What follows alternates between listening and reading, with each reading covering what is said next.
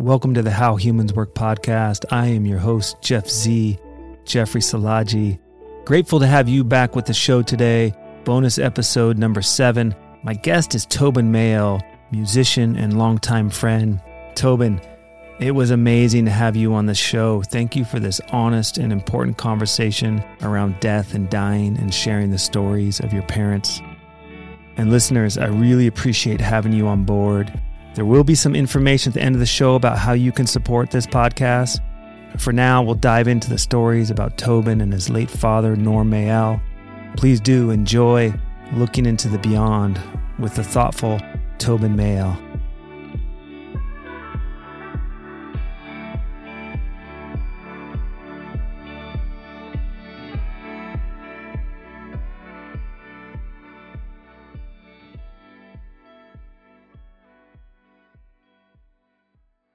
Tobin Mayell, welcome back to the How Humans Work podcast. I'm really glad to have you on the show today.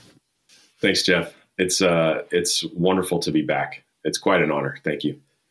This is an interesting bonus episode we've lined up, and the conversation today is really about death and dying and about the journey you've been on the past year and a half.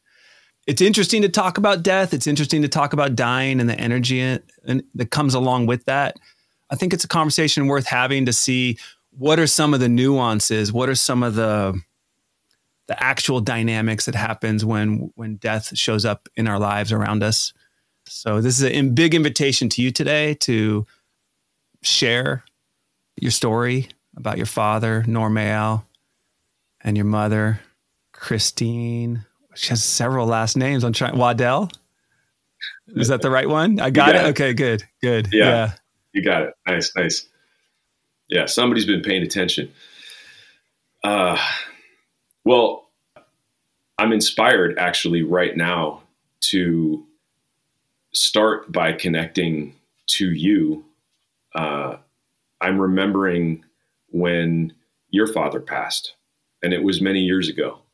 And it was long before I was looking at my parents' mortality.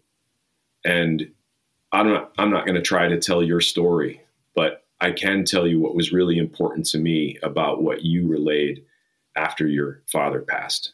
And, to keep it real simple, in case it's something you want to expand on, you talked about a transmission. And I thought a lot about that, having no experience or very little experience of anybody really important to me passing. And so I didn't know what to expect, but your words really affected me. I thought a lot about what that might feel like if that was to occur for me. And so it's a nice starting point. This has just been a conversation you and I've been in for quite a while. And then I had a solid year or so of watching my father's health decline, and I had a real strong sense that he was going to pass relatively soon. And so I had a lot of questions in my heart about, was there conversations that we should have or could have? And my journey with him was far along in terms of me accepting the man that he is, the man that he was. And so the surprise for me was that there weren't a lot of conversations or words that felt like they needed to be spoken. And so it was nice to kind of release that as he got closer and closer to the doorway of death. And so there were far more subtle transmissions and conversations that occurred. I think it's worth even bringing a few in. He wasn't a man who spoke a lot about the internal processes. And I became that man, or was always that man, and am growing in that way. And so, yeah, a good example would be somewhere in the last couple of weeks when he was mostly in bed and not really capable of much else.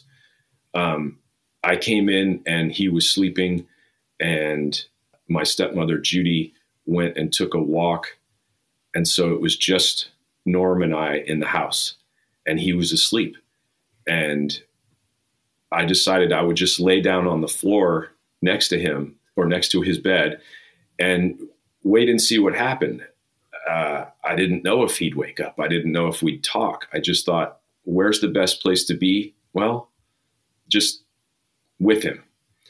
And he woke, and he turned slightly and he looked over and found me. I sat up, and his eyes got real big, and he said, "You're here." And I said, "Yeah, I'm here."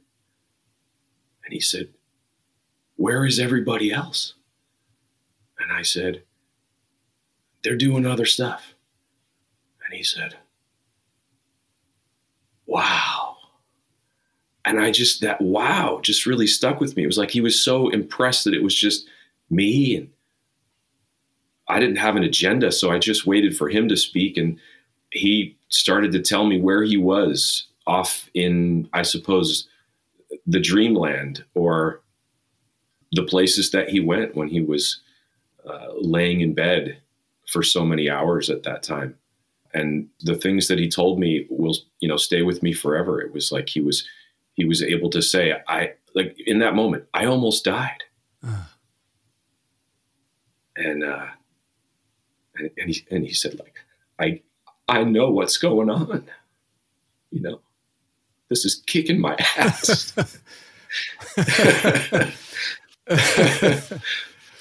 And it was a real, it was like a real epiphany for me at that time to not try to get him to be in any realm other than the one he was in. So it's just all of a sudden, I speak a lot. So I was like, I'm not going to add to this. I don't want to be the one to lead him in any direction. And so there was just a space of listening. And therefore I felt like he was able to say a lot. And he then asked me if he could get out of bed and go outside. And so, we shuffled around and got his clothes on and got him to the back porch and sat him down. And then we sat on the porch and listened to birds in the trees, babies crying maybe around the corner. And I watched his face. It was a delight to see him hear those sounds. I could see it reverberating inside him. And then the train went by. And then he said, "Would you shave me?" I had never shaved him before. I thought back to my stepfather many years ago, who I was very close to, who asked me to shave him and kind of clean up his face the last time I saw him. And I thought, wow, what is this going on? And so I said, well, yeah, sure. And so we got out the things, and so we had this experience of him being outside, with like a towel around him and me very carefully shaving him. And, there's moments looking into each other's eyes, that intimacy, being that close, and me, taking care of his face. And then when he was all shaven and clean, he looked really happy. Beautiful stories. I myself had to shave my dad, but he was unconscious.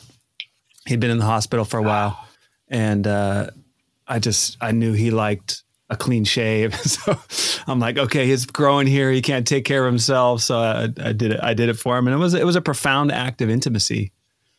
It's like, it was amazing.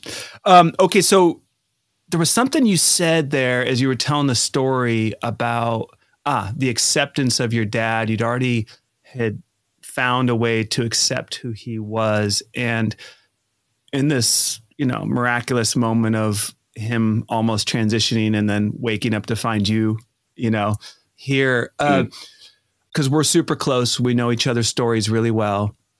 But in the ritual of this conversation, to talk about the arc of your relationship with finding your dad, because you've this amazing way to find each other in the days before dying and have this kind of presence and intimacy. And it sounds like not only a gift to him, but a gift to you, just to be in that place and be that wide open.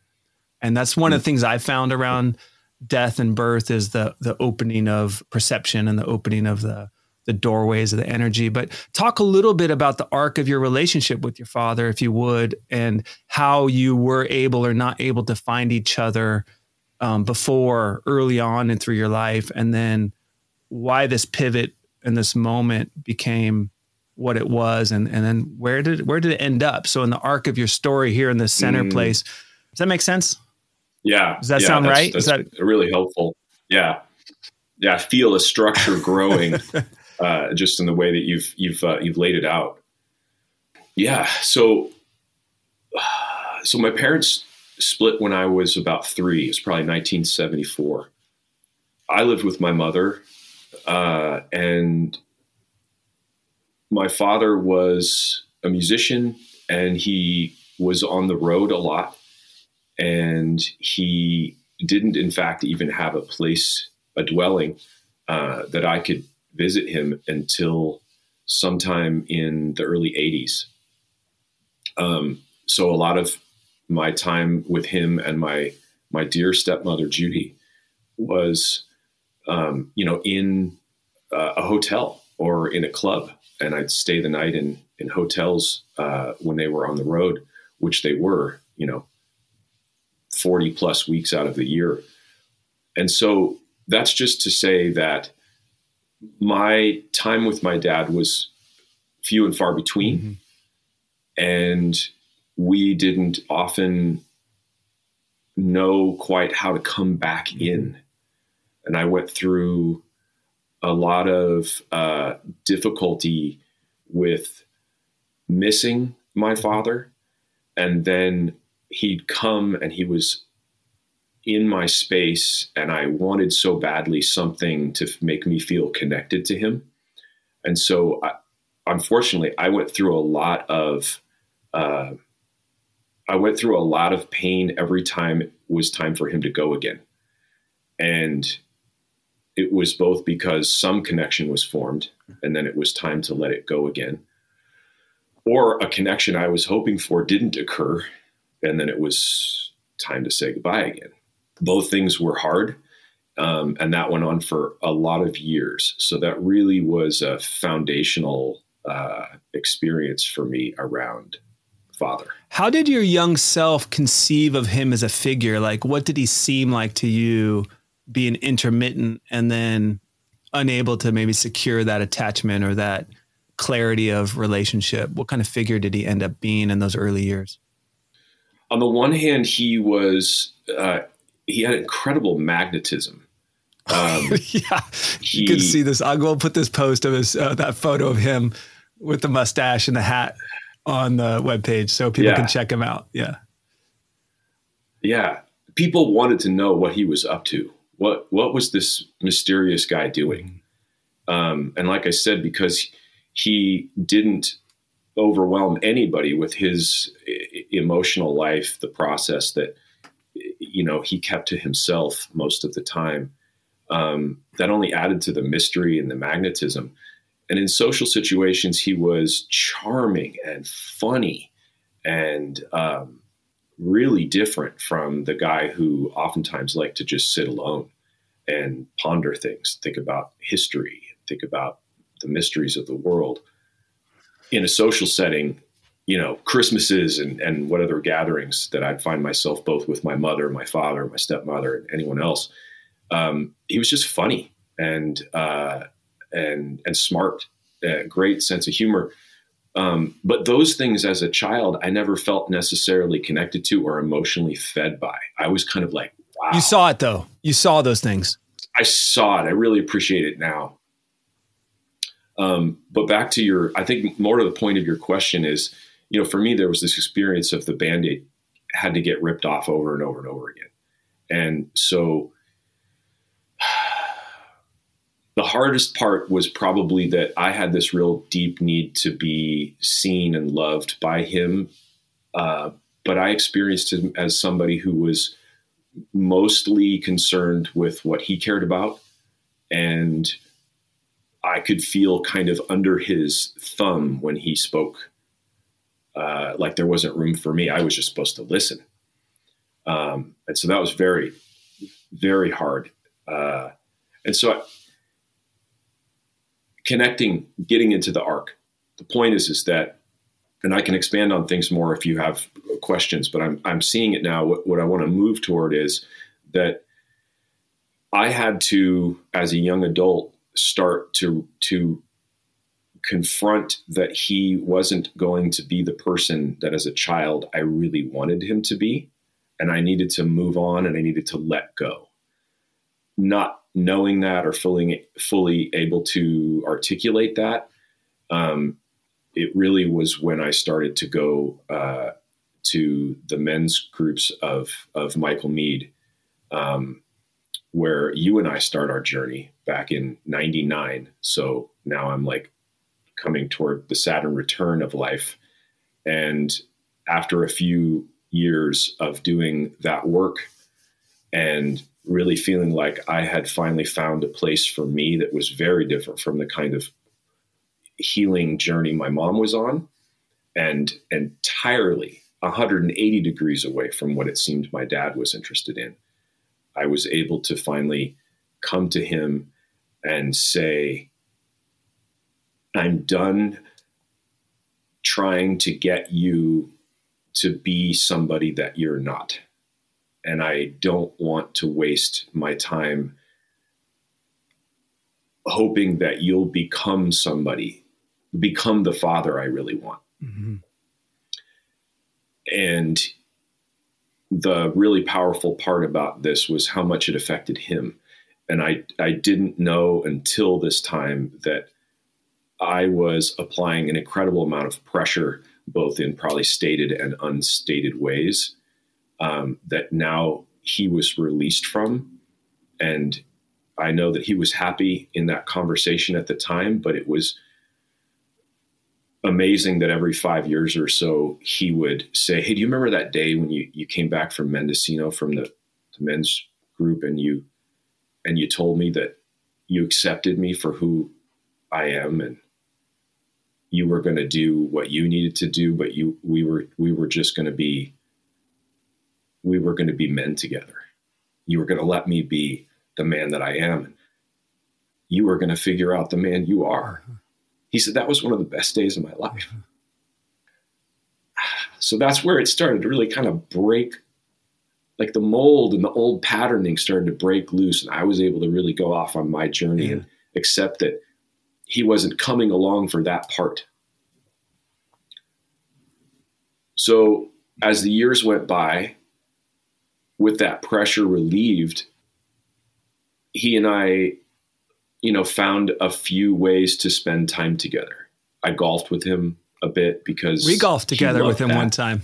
And Max, remember that? That was his thing, though. He had that kind of golf practice, right? That was a thing for him. It's interesting. I'm glad it came up because the truth of the matter is that golf, ironically, for my father, was probably, at least from where I stand, the most spiritual activity that he found later in life. It wasn't about the clubs. It wasn't about the fashion. It wasn't about the pizzazz or the class stuff around it. For him, he found a book. I think it was called Golf in the Kingdom. Golf in the Kingdom. Thank you. And it was profound for him. He read it. He probably read it more than once. He went to Scotland to play St. Andrews. And he had mystical experiences, and there's a wonderful picture that Judy may have taken of him at St. Andrews, and he's getting ready to swing, and there's all this space around him. The green is open. It's a black and white photo. It feels very old in that way. and iconic, and you can see the building of probably the clubhouse behind him, and the sun has hit the golf club, and it's like exploding with reflectivity. Yeah. Beautiful. That's a great image. And it makes me curious about how your masculinity, your manhood, your identity as a man in your way, and then how you started once you let go of the internal pressure for your dad to be something different. What are other ways you think your dad expressed and knew the mysteries? Because you said he had a lot of mystery and a lot of deep thought, but also his spirituality. Where have you discovered or found your father in a way you couldn't before you let go of that pressure, that internal pressure for him to be somebody different? Great question. Let me back up slightly. There was some other piece to this that I forgot, and I think it really helps move us forward. I had such amazing experiences in Mendocino with men, and seeing how beautiful men can be, how beautiful men are, and the part of male or masculine beauty that our culture either doesn't understand or is too afraid to embrace. And I wanted him to come with us. And there were a few years, over the course of like the 15 or so that I was going up there a lot, that I came down and invited him to come. And what I'm getting to is that he didn't say no or yes for the first couple invitations, but eventually he said, I understand that this is really important to you. But he said, for me, it's really scary because, and I don't really want to do therapy. I'm afraid that those things will be like an onion. And I'm afraid that if we start peeling away the layers of the onion, we'll never know if it's going to end. And I realized that's the big distinction between us, right? It's like my mom's all about peeling away the layers of the onion. And I was starting to find my way of embracing that idea that, well, I want to grow and I want to understand myself. And I don't mind the sense of exposure and vulnerability, provided it's in the right setting. And I had found a setting that worked. He didn't want to do that. He wanted to keep it closer to the vest.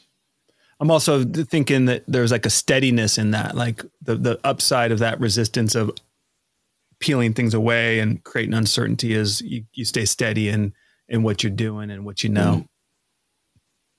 Mm-hmm. You think he was a steady man? Yeah. I describe him as somebody who was in his own moment. He had this gift and power of being in his own moment. And that's beautiful. A lot of us want something like that, to not be distracted by the noise of the world, to have that time where you really can explore and your artistic side and your creative side. So do you think that was part of his spirituality, that particular mode, or what have you discovered about that, knowing that Mendocino and the unwrapping of the onion isn't his mode? So what have you found about your father that you didn't know, in addition to this practice of golf as a place of unity with life? Yeah. I think what that gift gave him, while it was hard for somebody like me, it was just like, well, if you're in your zone, how much space do you have for me to be with you? And do I have to do the things that you care about in order for me to spend that time with you? That was hard.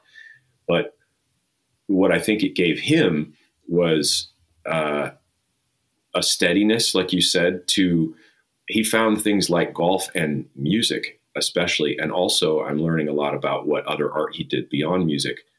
There was a lot of time, I think, pondering the great mysteries of the world, death, where we're going. What does it all mean? How much can we influence anything? And he wrote music. He arranged some other music. He collaborated with folks, band members of bands of yesteryear and his wife. And he also created something that he called stamp out art. And it was literally art made from stamps. He had a vast stamp collection. He'd pencil in a few things if he needed a little bit of something to help the arrangement or the composition, but most of it was stamps. And like a lot of songs that he wrote, there was in the pictures a sense of looking into the beyond without identifying anything like that's God or that's the reason, but it was more like opening to the possibilities, looking out toward, he had vanishing points. Almost all of them had a vanishing point. So you had a sense of looking out to a great expanse and then wondering what is on the other side. So I got a sense of what's next, but maybe you do too. Should we dive into some music? I think we should dive into your dad's musical journey. And also what's right next to that for me is, you ended up sitting in his seat and we started talking about the transmission and the energy that starts to come when somebody crosses over. That happened for me with my dad. Mm-hmm. It happened to me during the dying process, just sitting with him, witnessing him, looking at him, and literally feeling like I became him for a period of time and knew him in a way I could never know in any other condition in our lives during those 6 days, 7 days. So, so there's that part of that transition and that transmission. And I'm really curious about that because your dad was, a semi well-known musician, a bit of a rock star, like you said, magnetic and a lot of charisma at that level, a lot of, that kind of private wisdom that he had about him. Well said. And so you ended up, let's talk about that musical story of who your dad was and as it relates to his passing over and the gift to you. Like what happened in your life in relationship to music too. Does that seem right? It feels right to me. Yeah. Well, so I became a drummer sometime around the age of 14, like legitimately got a drum set and started playing. And it wasn't consciously about my father. We weren't playing music together. Like I said, I didn't grow up in his house. So he wasn't teaching me music. And so finding my own drumming by going to later on to West Africa to study West African traditions, it was all my own arc, musically speaking. And he and I only found a couple of moments where we could play together. And those were really, really powerful, but they might have only happened 2 or 3 times in the course of our life. And when he passed, he didn't leave a will, but Judy knew based on conversations that they had, what he wanted to give to who, and he has 3 children. So she told me he wants you to have his drums, which I don't think I'd ever played. And when we sat down only a few weeks after he died, August 13th, 2022, the question was, how do we memorialize this man? And I call him a below the horizon sort of person, astrologically speaking. Like all of his planets are below the horizon. And we've talked a little bit about how his process is mostly hidden to us, maybe sometimes quite hidden to himself. Uh-huh. And so the question of how to, what kind of a tribute do we throw for somebody to honor their life experience? I know that he continued to practice and play drums all his life, even when there seemed to be no promise of ever getting back into the light of earlier feelings of fame and recognition. But he, like you said, he was steady. He continued to put that beat down. And so we thought, it's got to be musical. So we decided that what we should do is we should form a band, practice songs that he wrote, that he loved.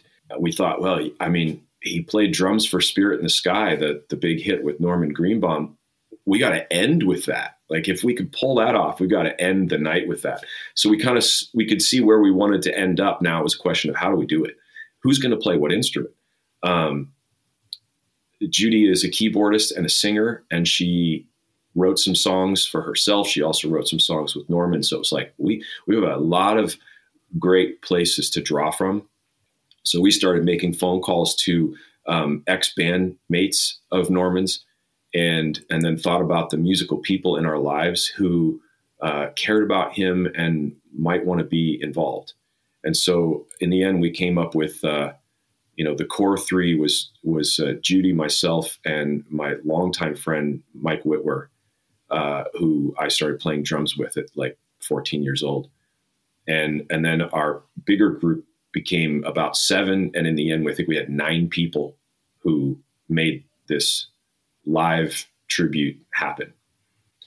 And the experience of practicing together, I felt like I was literally experiencing what my dad experienced with all the years of like band,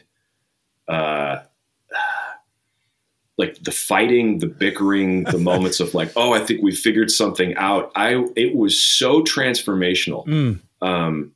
What changed? What changed? I realized that there was a whole side to my dad I didn't know, which was that one that has to navigate. Now that I realize it, like, band relationships are incredibly intimate because everybody's trying to figure out what part of this thing they're going to help happen. And egos are big. And there's a lot going on around, how to get your will in the creative process. Everybody's got a different vision.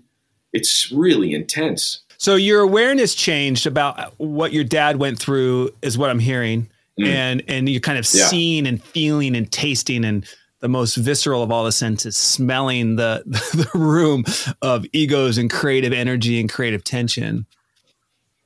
Yeah. What else on the inside? Yeah. What about like in your relationship to him, or in your heart, or the feeling of your own being also changed as you entered this, rehearsal zone and this creative zone? If that's a fair question. Is that a fair question? That's a great question. Yeah. And 2 very different things were happening at the same time.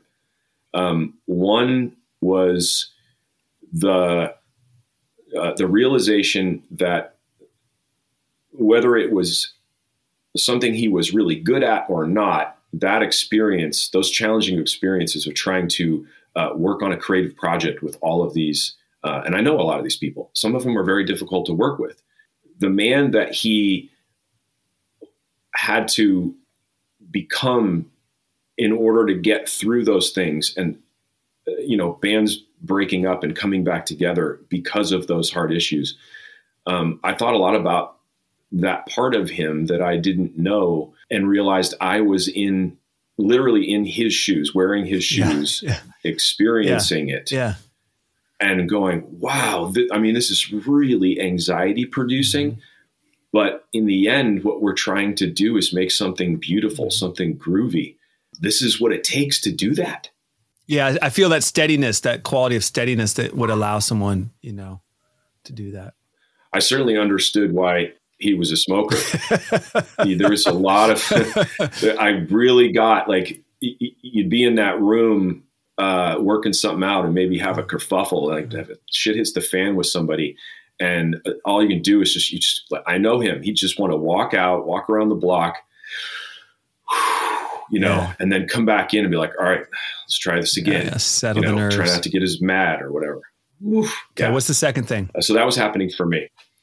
So the second thing is that it was a pressure cooker for me, because while that was one thing going on, other thing was that I was, for the first time in my life, really opening up to musical possibilities for me. I had just stuck behind the drums and had lots of great experiences with that. But now I was listening to him drumming and the music that I had grown up listening to, not just as an emotional experience, but like, how do you play that? How do you express that? Listening to more than I'd ever listened to. The drums, the harmonies, the bass lines, and becoming, didn't realize it, becoming a producer for the first time. I didn't know this was happening. It was happening organically. People would ask about the music, and Tobin would say, oh, well, it goes like this, and here's the change. But the emotional part for me was that I was trying to sing for the first time. I was learning that I might be able to sing while playing drums. The vulnerability in that process was so profound. Did your dad sing when he played drums? He wrote one song that he sang around the time that I was born. It's probably 1971. It was on a Blue Cheer album, and it was called Ecological Blues. It's the only song recorded out there that he wrote and sang. That actually was one of the songs that, for me, kind of broke the ceiling. I tried it out and then went, oh my God, there's something here for me. There's something about these bluesy chords that I felt like, oh, I didn't know, but I could make an attempt at this. Maybe this would work. 1, 2, 3, 4.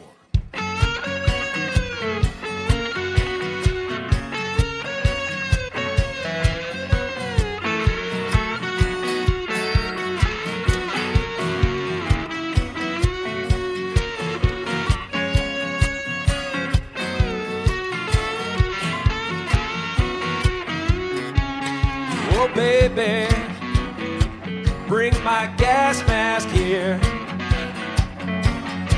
Oh, baby, honey, bring my gas mask here.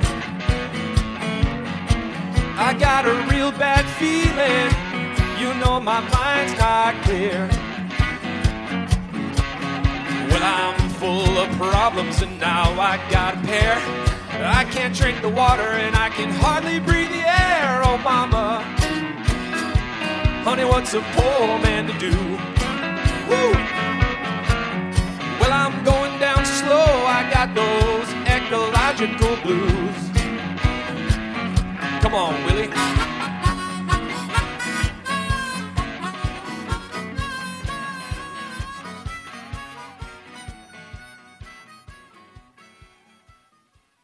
Finding that out and feeling connected to him through a song he wrote that he sang in the middle of having little wars in the room around arrangements and egos of like, well, I have an idea and I'd like to do this way.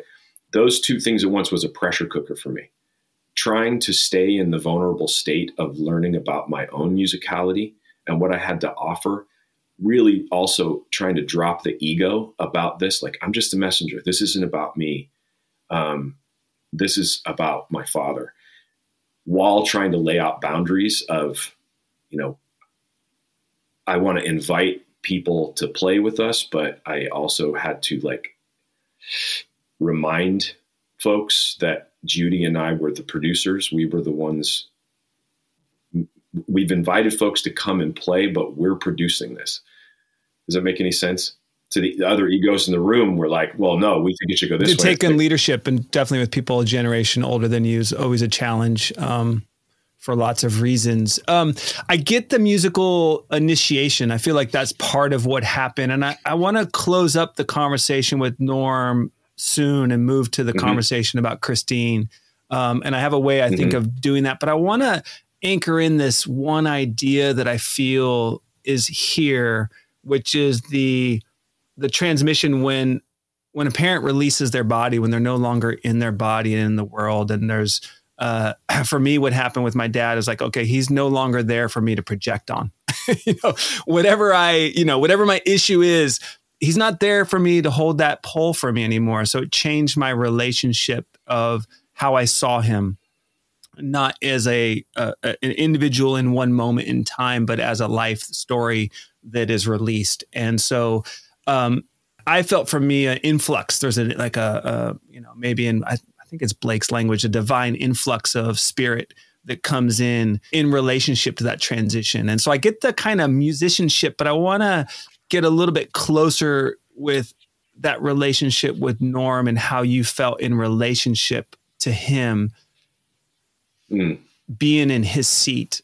One level, understanding his position in his life, another level, becoming your own musician, accepting that. But there you are, right there, right there with him in you and you in him. And I just think that's a beautiful moment. I want to open that up if there's anything to say about that. Yeah, no, that's great, Jef. That's really good. Those experiences that I talked an awful lot about were some of the ways in which I felt a portal open up. And my realization was that the guards that I used to use to keep myself safe from the more challenging parts of my relationship to my father now were unnecessary. And a deep love and respect for the man that he was, parts of him I don't understand, or parts of him that I was just starting to understand. I realized that I could now be as close to him as I had always wanted to be. And that was profound because I didn't think there was anything more. I felt like we'd at least gotten to that place where we just accepted each other, and that was good enough. But now all of a sudden I had come to a new path, a new part of the path, which was that all those deeper yearnings from childhood that maybe I had set down or laid to rest, and maybe guards isn't the right word, but like accepted so I could move on. Now there were all these possibilities I couldn't have seen before. Mm-hmm. And so this emotional connection to him felt like a portal opened, and I had a choice. I could be closer to him, and maybe in the ways that I'd always wanted to be. The singularity of Norman as a man in this dimension is gone. Mm-hmm. But like you said, I have it's up to me now. And so if I let him into me, if I feel safe enough to do it, which I did, also big surprise, I can carry that relationship forward, and I can continue to have a relationship with him. And I do. And now it's through honoring his legacy, and it's kickstarting my connection to music, and it's showing me how much more there might be to do. And so I'm now playing music more. I'm recording music. I have ideas. And I sometimes wonder if it's still just a transmission from my dad, because it's not, I don't feel like it's about me anymore. I feel charged by something. I always wanted this sense that, like, if you're going to do music, you really have to have a good reason. And I found the reason. So I'm not going to question anymore. I'm going to do more with it. And I'm excited. And it's a way to keep this relationship with him. So I'm trying to walk with him as I step forward into a much more creative life, one that I really hope to have, but had maybe put down, thought, maybe not this lifetime.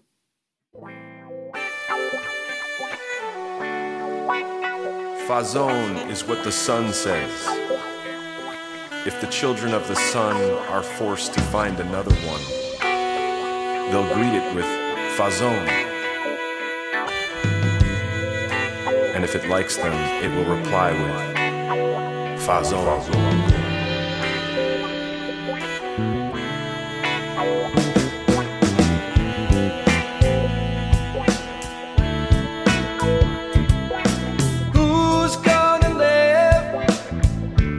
all those cities underground.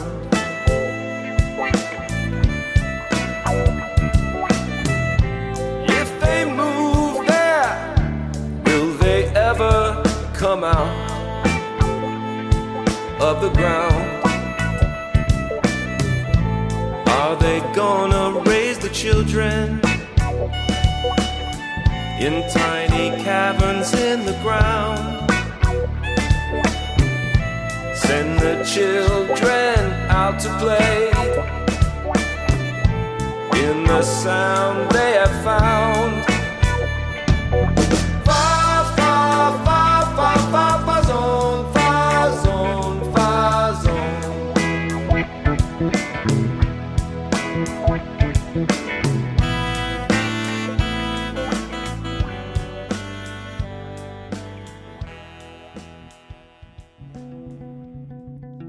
Well, that's the end of the show. Thank you so much for listening. We appreciate it.